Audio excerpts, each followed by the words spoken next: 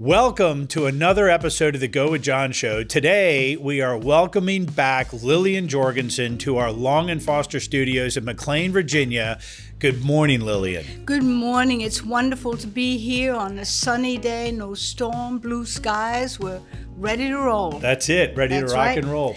So last time you were here, we want to continue the conversation about what folks go through and what do you do and how do you sell a house and what to expect and these sorts of things. So on the last episode when you were in, we spoke about, kind of things that happen to get your house ready or your home ready to list it, and what kinds of things you do to get ready for marketing and what kind of marketing you do. So today, I thought we would talk a little bit about what happens when the home is listed and you start to get offers and showings and things like that. So talk a little bit about what happens when you get some interest in a home. So we are now in a very different market and have to totally switch our thinking and our strategy. So we can talk a little bit about the market before 1st of July and the market after 1st of July. And we had the market where strategically we would put the house on the market on a Wednesday or Thursday with open house for the weekend, and let everybody know in the multiple listing that sellers will be looking at contracts on Monday or Tuesday, whatever you had decided and arranged with your sellers how they would like to proceed. And we've come out of that market after a very hectic, at least spring market since January. Everything has slowed down a little bit with interest rates going up. We're now finding ourselves having to rethink the way we get on the market and look to get our contracts. So we are on the market a little longer. Contracts don't occur the first day. We don't get 10 contracts the first day anymore. And so we have to take it day by day. So needless to say, when we do get a contract, hopefully within a week or so, then we treat that one as the one and only, and we don't wait around to see if we're going to get any more. Of course, we could, but you don't know. And as we say, for many, many years in the business, a bird in hand is better than 10 on the roof. And it is extremely important that you are preparing your sellers when you list the home as to the whole procedure and expectation. Expectations have to be downgraded just a little bit. We can't assume that everything is going to go up and above the listing price. We can't assume anything, so better be prepared for what we do know might happen. And sure enough, the contracts are coming in with offers.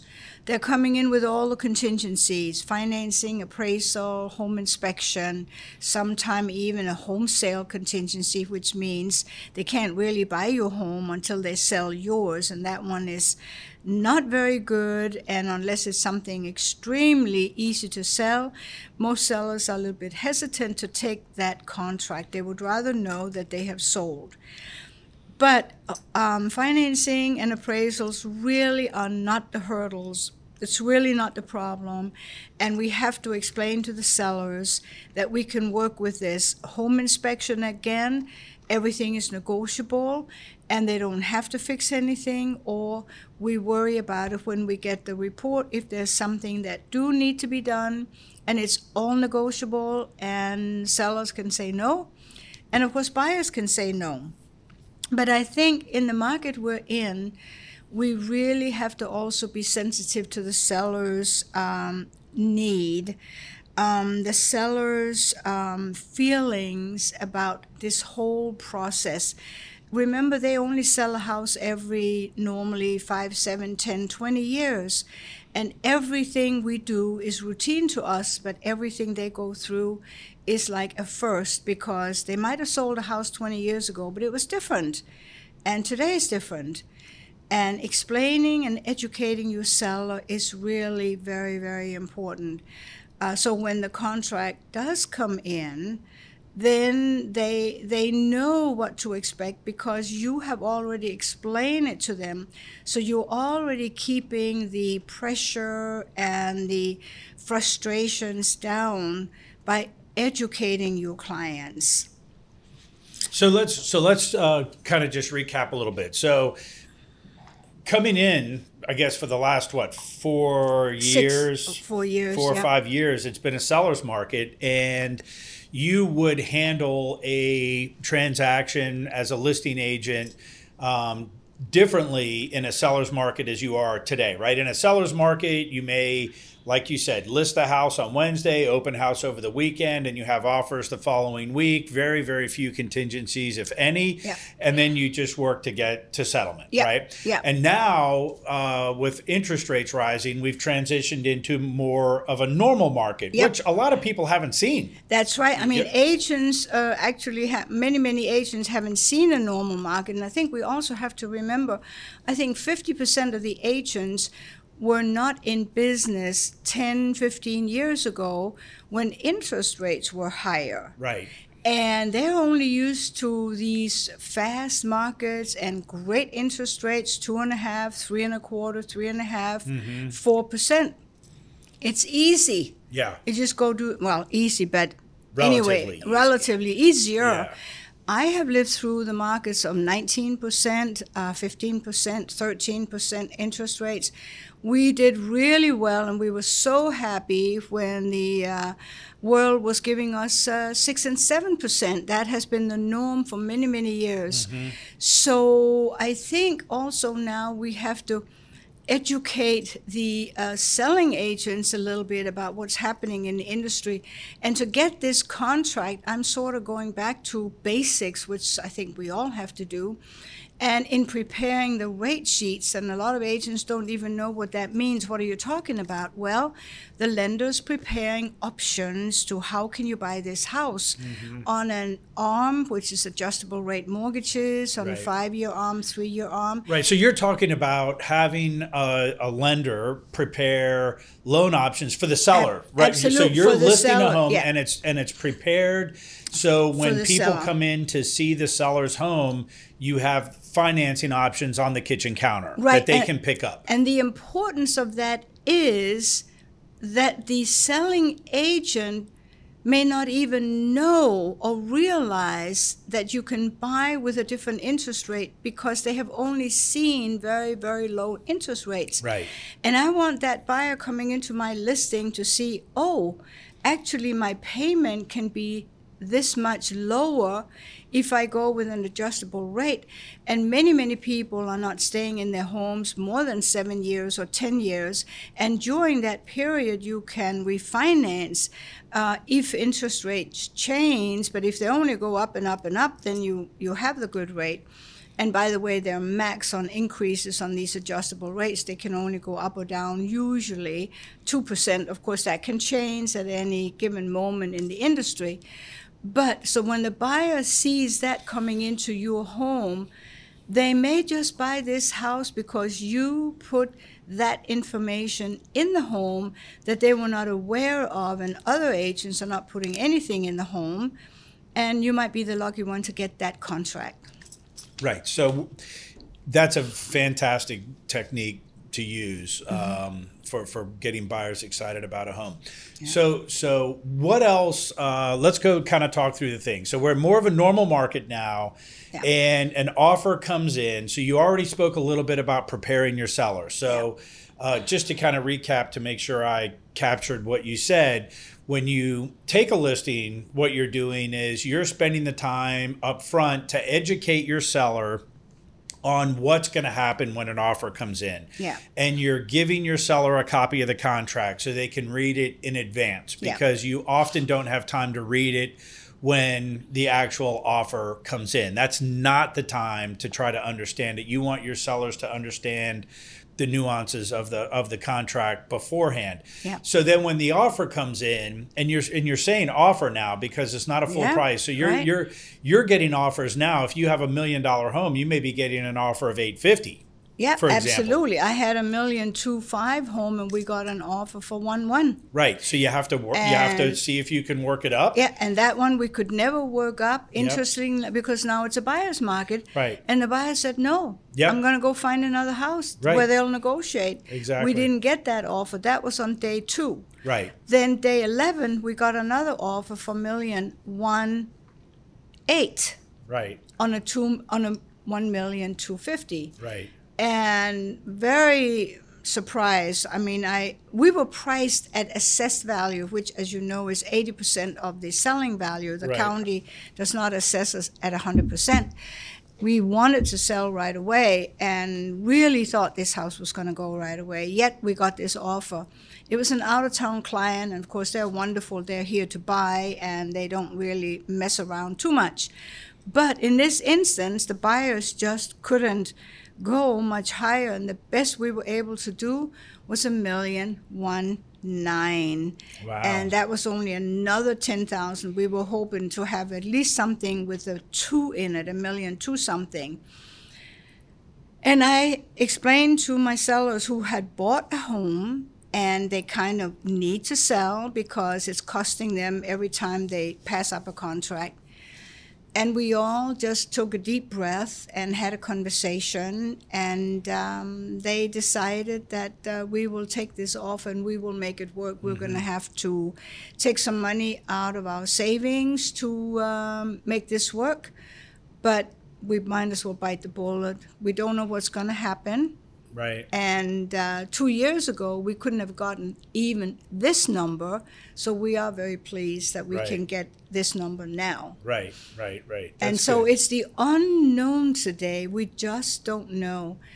And So let's talk about the mechanics of the sale. So you're going to have, typically in this market that we're in, we're going to have the financing contingency and the appraisal contingency, which really are not a challenge right now. Right. But then you have the home inspection Right. contingency. So let's talk about what's happening with home inspections. yeah, so we're selling, of course, older homes a lot, and there's always something, right? Mm-hmm. And but it's really important that you explain to the seller that we can work through these things, and the reason it's so important, they don't get hung up on it and decline the contract because of that contingency, is once you have the buyer under contract, they've paid for an appraisal, they've almost moved in, this is the home they're buying, we're down the road, a week later the home inspection is scheduled, and so you just explain to your sellers that there are some things that are going to come up, and they're all negotiable. And here it's very crucial that you have also a wonderful relationship with your fellow agent that wrote the contract. Don't let your egos, your agent, don't let your egos get in the way. Don't be arrogant. Treat that other agent with respect. You need him or her on your side through the whole process. Develop that relationship where it's a give and take. And my strategy was, well, we did not get what we expected, but I'm so happy my seller accepted your offer. I hope you will be respectful at the home inspection, because there just really isn't any money to do anything else with. We needed a little more, but we do understand your buyer and we do want to move on. But please help me with your home inspector and on your side of the transaction. And I got the answer, absolutely, Lillian. Of course, I'll do my very best, and I will have that conversation with my buyers, and hopefully everything will be fine. And so that more or less told me I'm not going to be nickel and dime to death, but if there is a serious problem that really is a problem, whatever it could be, then we do have to deal with it, because if they walk away because of it, then I have to disclose to the next buyer that we have a problem. You don't want to be in that situation. And so down the road, your sellers are also into it, and they understand. They don't want to go back on the market. And we may have to go 50-50 in on a repair. Or we may have to bite the bullet and do what we have to do. Of course, this is unknowable until I get the report and the addendum from the selling agent. But that relationship with your fellow colleague, I can't stress enough how important that is. Mm-hmm. Yep. So I guess at the highest level, you don't really know what's going to happen. Every transaction is different.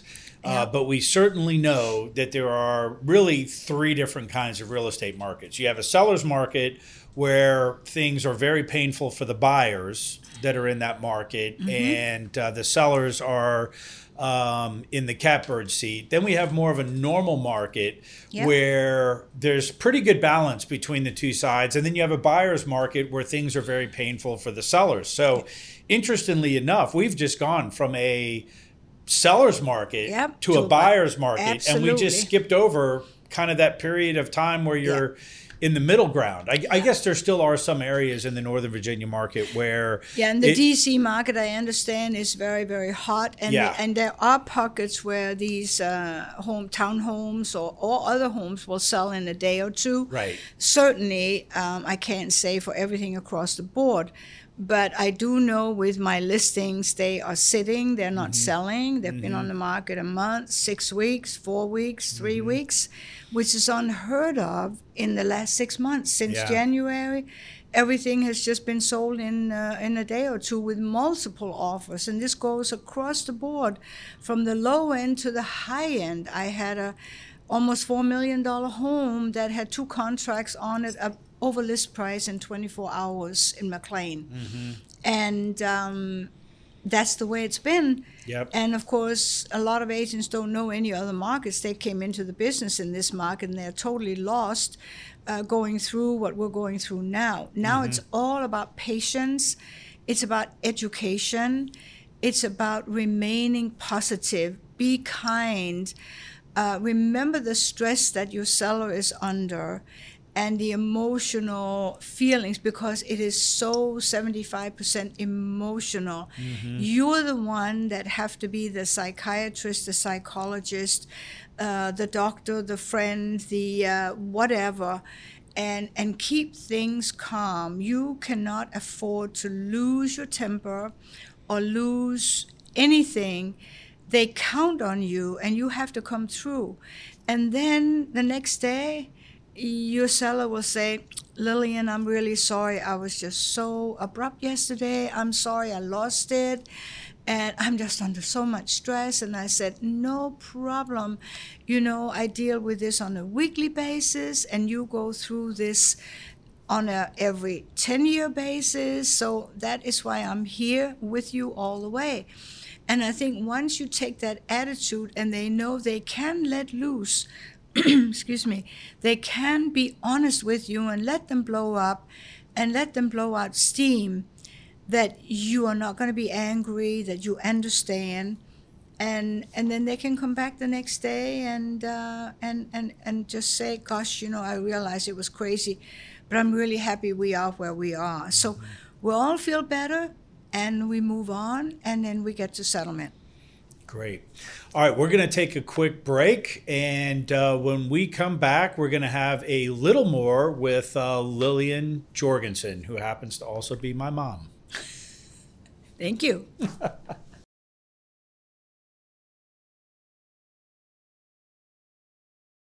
Welcome back. We're still here with Lillian Jorgensen. Thanks again for coming in today. Yeah, you're welcome. So let's talk about something really exciting. Well, that would be our trip to Denmark. Yes. So you just went back to Denmark, and we were lucky enough to be able to go with you. And you got remarried for your 60th wedding anniversary. Right. And everyone should have their children and grandchildren at their wedding, right? At their at their first wedding, I'm not sure. That would be something to talk about. But that was a little omen, yes. Yeah. So for years, my husband had been saying, well, when we get to 60 years, we should go back to Denmark and get married again. We were married in Denmark in March of 1962. and in my little hometown of Kolding. And of course, I was saying, yes, of course, yeah. And you go on with your daily lives. Well, here it is this year, 2022, and we reached our 60 years in March. And so we did, in fact, decide to go back to Denmark, and we were lucky enough to be able to make an appointment with the priest who baptized my 15-year-old grandson, who unfortunately couldn't make it. My daughter could not make it. And and also my brother and sister-in-law were married in that same charming little church in Copenhagen. So we did go back, and we had a wonderful 10 days in Denmark, and John and his family went, and I think we all had a really fun time. It was a lot of fun. Yep. A lot of fun, yeah. Yep. So we got to Denmark, and apparently there was bad weather for 2 or 3 weeks before we got there, and we showed up, and it was just the next day it cleared up. Yeah. And we had your wedding ceremony at the church in Copenhagen, which was not where you originally got married. Right, because where we got married, no one was alive anymore. We have to remember our ages, and the priest and everyone we knew there, they were gone. Yep. It's just a fact of life, and so that's why we went with a younger generation of priests that we knew in Copenhagen. Yep. And it was very charming, and the typical church that's the same more or less all over the country. And we had a lovely ceremony, and of course when it came to my turn to talk to my husband, I cried. I couldn't say anything, and he was wonderful. He had a lot of wonderful words to say. He did fine, but I just couldn't take it. I guess that's a female thing. Yeah. So anyway, it was just us family there, and we had a wonderful photographer who took a lot of pictures. And then we enjoyed the sunny afternoon. It was raining and misty in the morning, and we got out of the church, and the sun was shining from a blue sky. Couldn't have been any better. Yep. So we had a lovely dinner at the yacht club, and it was a wonderful 24 hours. Yeah. So then we wanted to do something fun and drive to Kolding, where you're from and where you originally got married. And so we hopped in the car, which was planned out ahead of time. We were going to go to Kolding for 2 days. Yeah. We drive 4 hours? No, 3 hours. 3 hours. 3 hours to get there. Yep. And we got there. And we went to Legoland in Kolding. Yeah. Which, interesting side note, you actually went to school. Yeah, grew up with the inventor of Lego. Yeah. And Legos would have been in Kolding. Legoland would have been in Kolding if the powers in the government in Kolding would have given him an airport. He wanted an airport. Right. And they said, no, we don't need an airport in Kolding. They didn't want to give him an airport. So he went to Billund. I'm just going to go outside Kolding, which is about 30 kilometers, and I'm going to buy up the land there, and I'm going to build my own airport. And of course, the rest is history. Right. With the factory being built there, the airport being built there, that's a central hub for most of Europe for connections. And of course, the wonderful, wonderful Legoland with miniature buildings, copying famous buildings all over the world. The motto for Kirk Christiansen was that he wanted to have something for children to come and recognize from their country all over the world. So going through Legoland, you will see all these very famous buildings, from the Taj Mahal to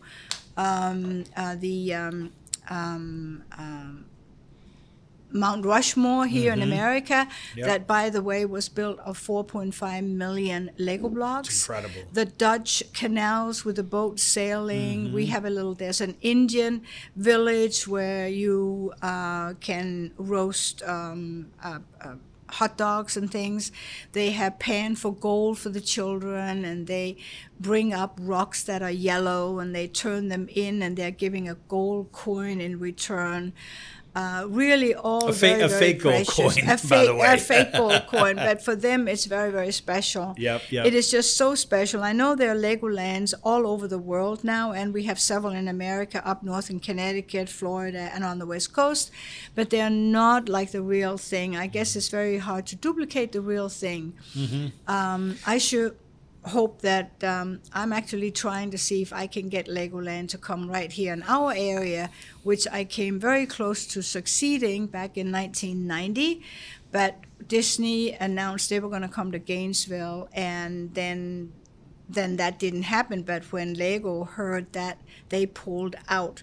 That's how close we were to getting Legoland here in our area.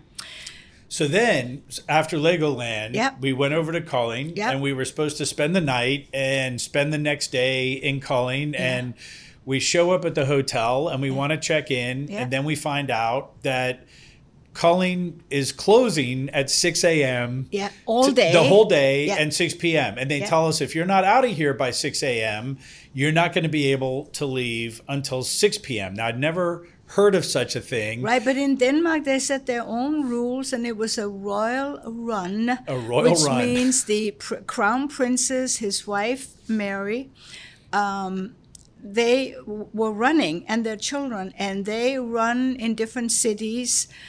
In one day, they'll cover 3 or 4 cities. Just imagine running 10 kilometers, and then you get in the car and drive to another city, and then you run again. Right. And they close the city For the whole day. for the whole day. It was and of crazy. course, we ran into that in Copenhagen. Well, I was going to get to that in a second. Yeah, So, right. So we'll stay in Culling. And we were supposed to stay the whole day, but we got up at 5 a.m. to Yeah. make sure we were out of there by 6 a.m. And Yeah. we were in the car at 5:45 a.m. Yeah. And they're closing up the streets Yep. already, Yep. putting up the barricades. We drive to Copenhagen, and Copenhagen is closed. Right. Because- parts of the inner city was closed. right where we were. Right Yeah, where we yeah. were, going to so Tivoli. the prince and- was running in Copenhagen, and Yeah. his wife was running In Kolding. Kolding on the Yeah. same day, and we got caught in the middle of that mess. Yeah. And that was really something. Yeah. And the taxi cab drivers in Copenhagen had said they have never seen the city shut down like this. We Right. couldn't get anywhere. Right. It's because it's getting more and more popular. Yeah. And people are coming out to watch. Yeah.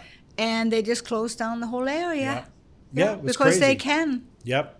So and then we got on the plane and left shortly after that. Yeah. So that was a little summary of our week in It was Denmark. fun. It was a lot of Yeah, fun. it was a was, lot of yeah. fun. So, Yeah.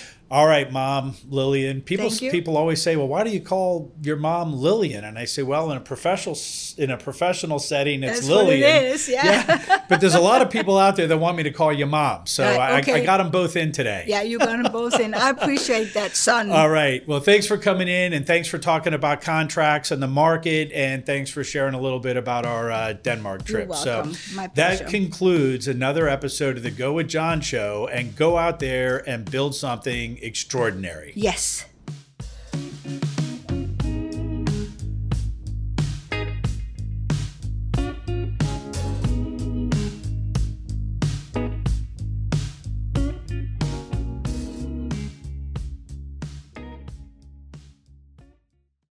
Let's give it a whirl. You ready, Nick? Is it rolling? Okay. Well, so welcome to another episode of the Go with John show. Today, we are welcoming back to our Long and Foster studios in McLean, Virginia, Lillian Jorgensen. Good morning.